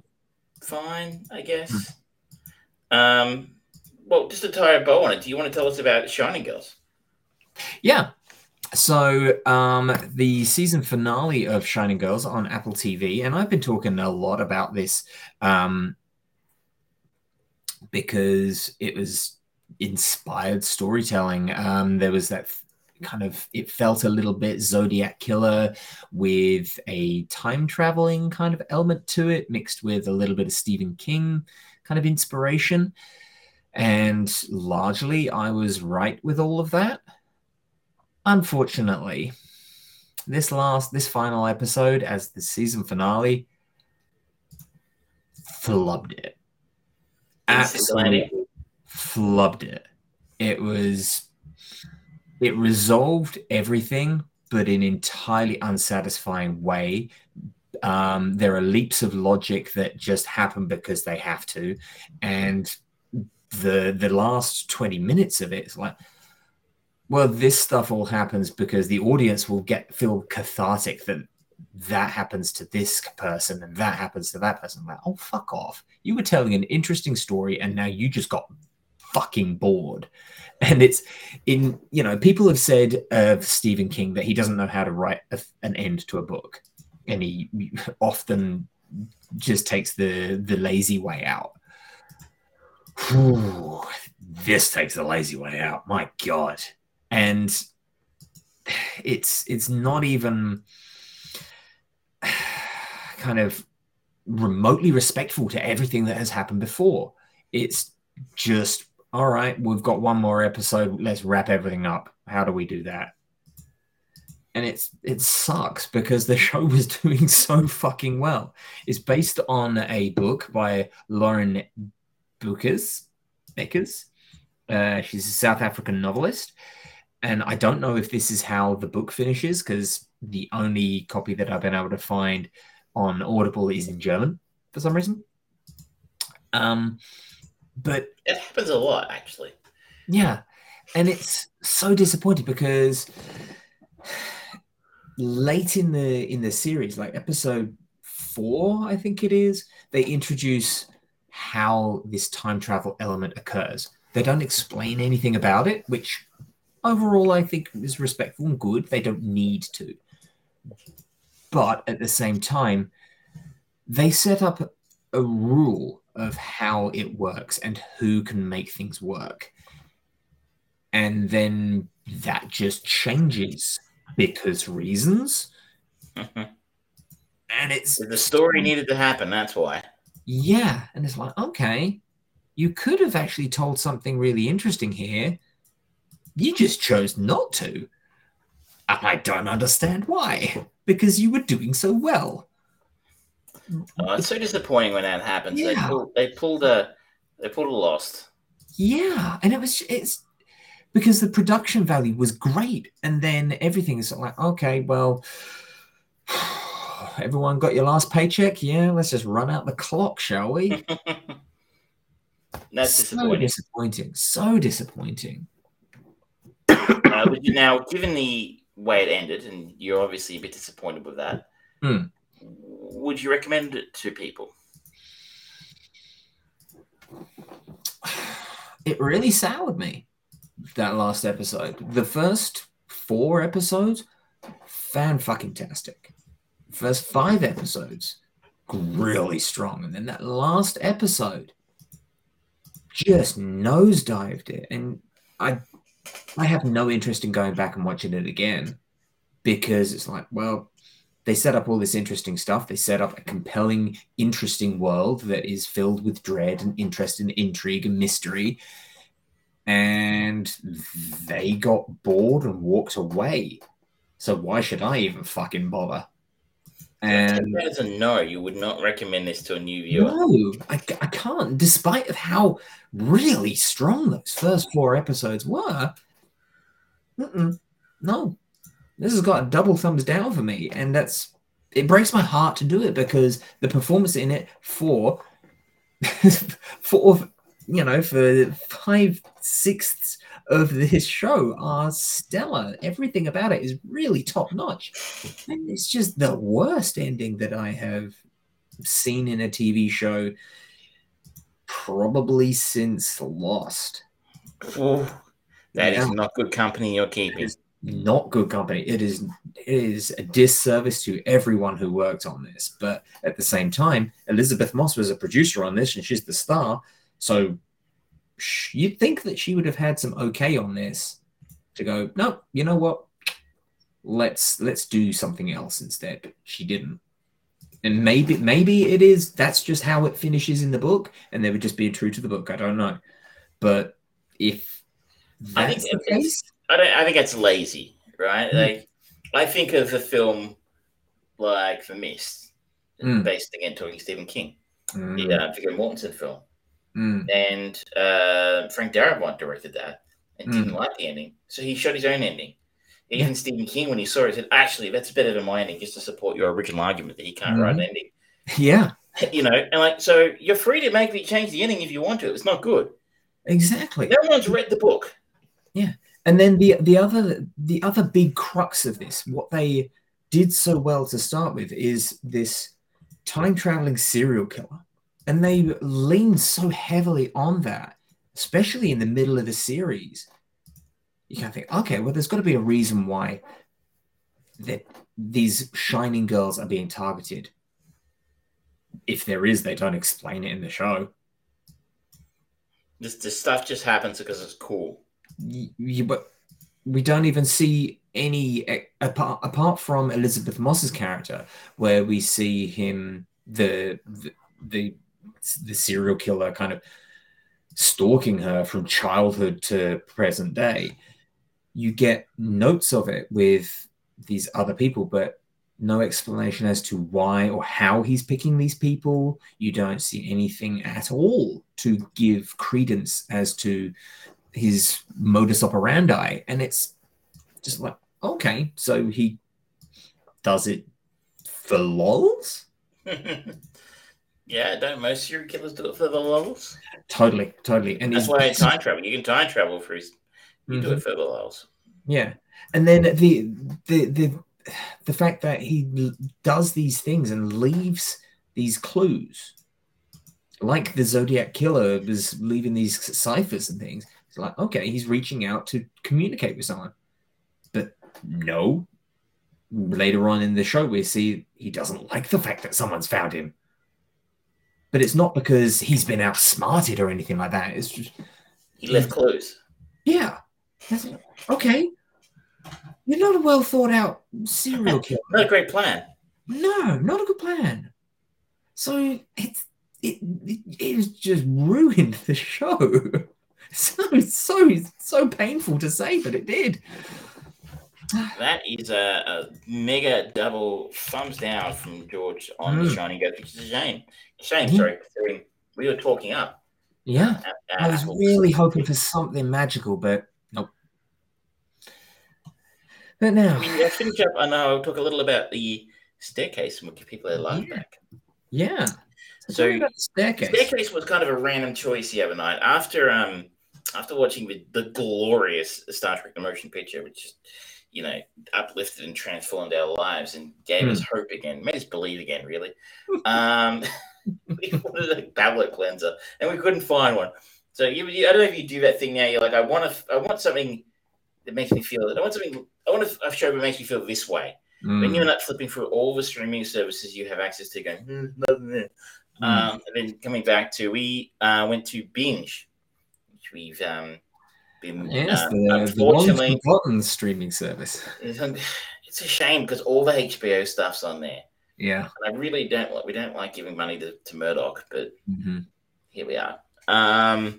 So The Staircase tells the story of Michael Peterson, a crime novelist accused of killing his wife Kathleen after she is found dead at the bottom of a staircase in their home, in a 16-year judicial battle that followed.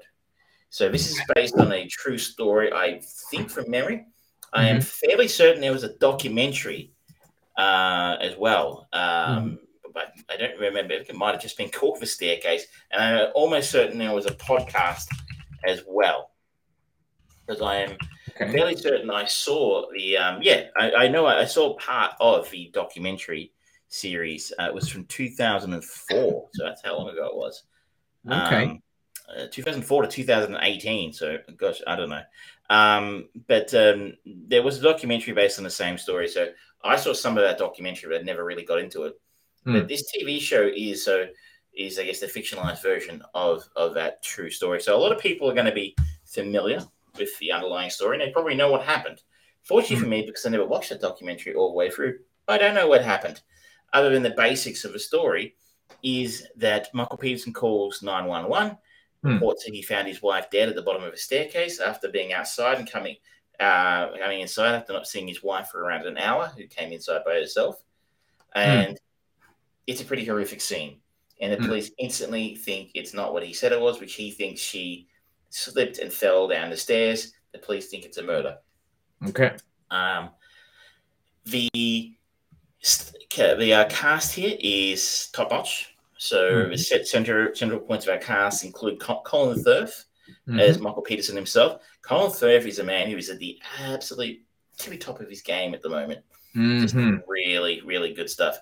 He's really... And the national treasure of Australia, Toni Collette. And I roll my eyes. She is a living treasure. She is outstanding at everything. The reason we chose to watch this is because Colin Firth and Toni Collette in it, and generally speaking, they're not going to pick something as direct to work in. Especially Colin Firth, probably. Toni Collette does a lot of TV these days, but they're not going to do stuff if it's no good. So based on the first episode, they have done. They made a good choice again. It's high quality stuff. Patrick Schwarzenegger is in this. I'm assuming he's going to go out on a limb here and say you're related to the Arnold Schwarzenegger. I'm guessing. Not too many Schwarzeneggers out there these days. Well, there might be. I'm assuming he's related to Arnie. Sophie Turner pops up in here as well. And of course, for those who don't know, Sophie, best known for stinking it up on Game of Thrones, and as even stinking it up even further in X-Men Dark Phoenix.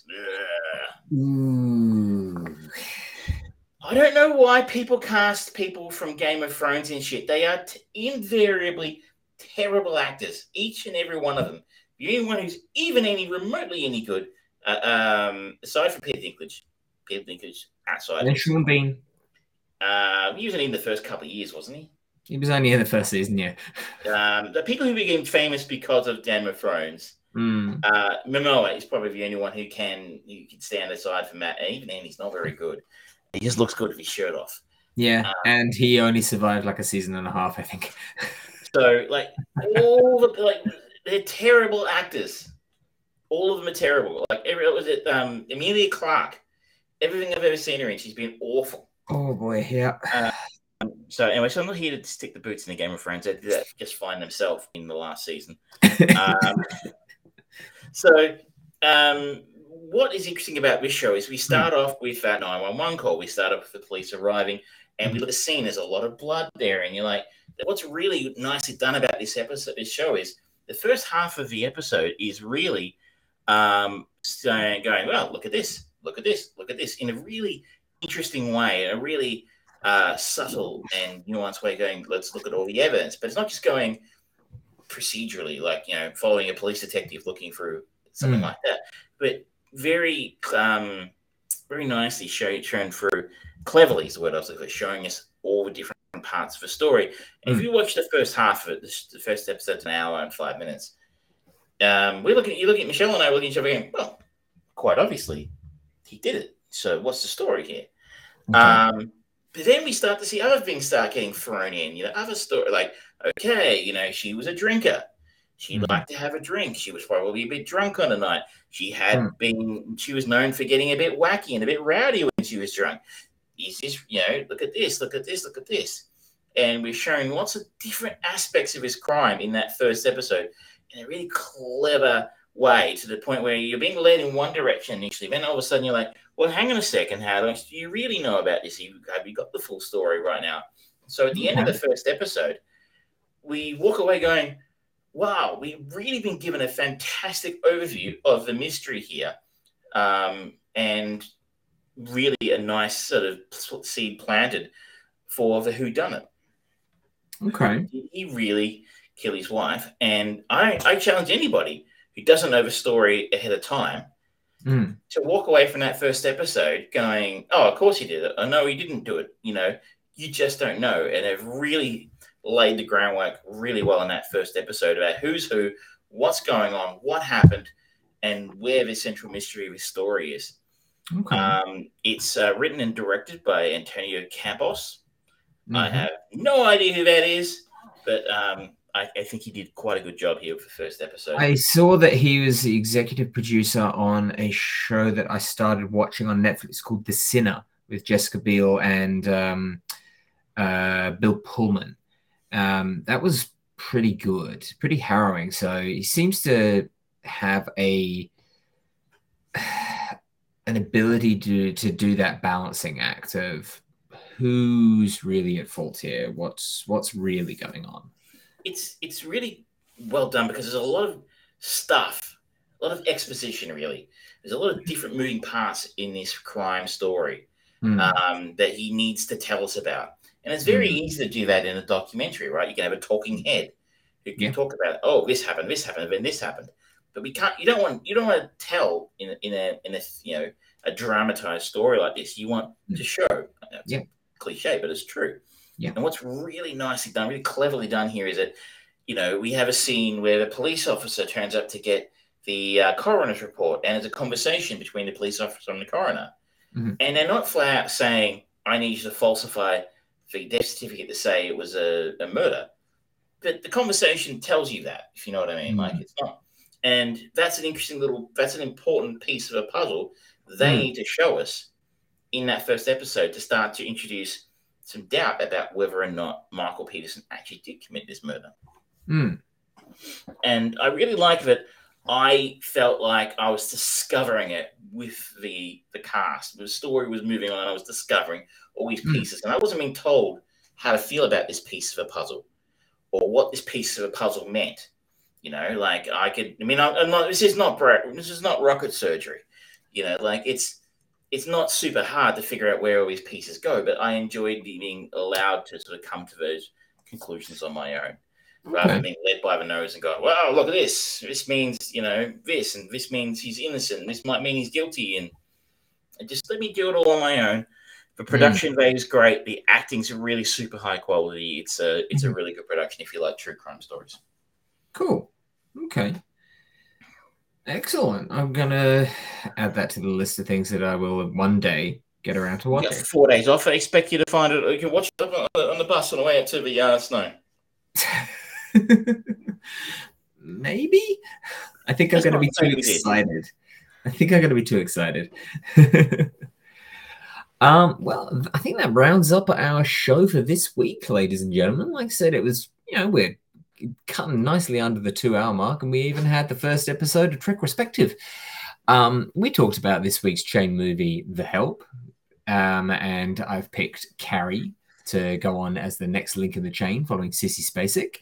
We had conversation about the Trek Respective, of course, as well as Obi-Wan Kenobi, The Boys, and Miss Marvel, going along a high-budget Star Wars superhero vibe. Cookie cutter. Yes, that's the best way of putting it. Followed by the disappointing end of Shining Girls, and then an uplifting to the show of a good review for The Staircase. So next week, like I said, we're going to talk about Carrie, and we won't be able to get it in time because of release, but I am going to be watching on the 16th the new Alex Garland movie, Men, which the trailer looks suitably creepy, disturbing, and... Do you think he's playing Charlie Sheen's character in this film? Fuck off. Fuck off. I mean, I don't know if Rory Kinnear. Rory Kinnear plays the guy who plays the jingles, and I don't know who he plays John Cryer. Maybe John Cryer plays well himself. I don't know. You're a terrible person. Don't say that show's name on this show. Take his name out your fucking mouth. If he'd slap me, ladies. But yeah, so I'm really looking forward to that. So that won't be next week, but the week after. I'm going to try and get to see Jurassic World Domination because dinosaurs, I like dinosaurs, why not? And I may be able to get around to seeing Tom Cruise in Top Gun Maverick as well. I want to see it, I just don't want to pay for it. That's fair. I can go to a drive-thru and you can hide in the boot. Picturing Jurassic Park Domination just being about T-Rexes holding whips and it's Dominion, right? Not Domination. It's Dominion, right? Dominion, Domination, I don't know. I think it's the dinosaurs' domination of man. They missed an opportunity, man. They really did. I think maybe I'll write Uwe Boll and see if he's interested in my idea. I think that needs to happen. Actually, you know what Uwe Boll would do though? He would want to create. Did you ever play on? I think it was the PlayStation, maybe the PlayStation 2, Dino Crisis. I didn't, but I am familiar with it. Mm-hmm. I'm sure that he would try and get a movie version of that made, and I'd kind of be down for that. Assuming he hasn't already. Dino Crisis movie. There is a Dino Crisis movie. Oh no! It's just someone's. It's a fan idea. Yeah. Oh, okay, all right. Relax, it's okay. I heard the wisp of death's cloak right by my ear. On that note, ladies and gentlemen, thank you so much. Have a lovely evening, and we'll see you next time. Good night.